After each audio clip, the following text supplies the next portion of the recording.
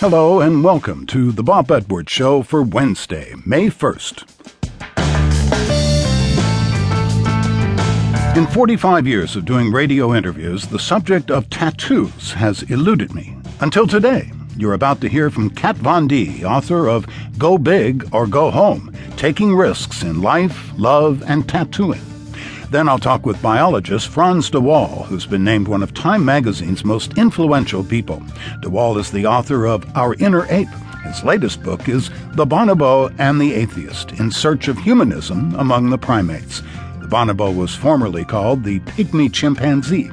De Waal uses one of our closest primate relatives to argue that morality comes not from above, but from within.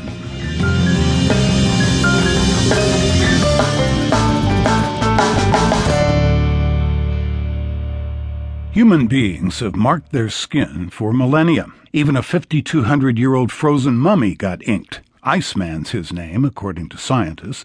But what about tattoo artists? Aren't they just as interesting as their work? What goes through the mind of someone who draws on people for a living? Tattoo artist Kat Von D says she remembers all the tattoos of her career and has learned more about life from tattooing than anything else. Von D's tattooed since high school and has quickly become one of today's most popular celebrity artists. Her television career began on a show called Miami Ink, and shortly after led to her own show called L.A. Ink, which ran for 4 seasons on the TLC network. That's not it for Von D. She's also the author of 4 books, and is here to talk about her life and her latest book, Go Big or Go Home, Taking Risks in Life, Love, and Tattooing. Well, I was 14 years old when I did my first tattoo, and I've been drawing all my life. Thankfully, I had parents that really nurtured, my, artistic inclination.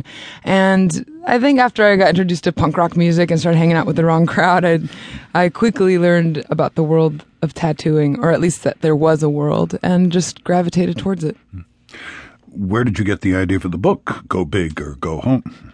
Well, Go Big or Go Home is my 3rd book, and I think out of the 3 books, it was probably the most challenging for me to write, but mainly just because I was starting from scratch. I think the first 2 books I did, the first one was like an insider's look into the tattoo world, and that was like so easy for me to talk about. And the second book was a compilation of journal entries that I had written already, so that was kind of already there. And then this one, I just had the idea to do a collection of really large-scale tattoos and, tattoos that take longer than 1 session, and just showcase not only the technical aspect of it, but the meanings and the stories behind them.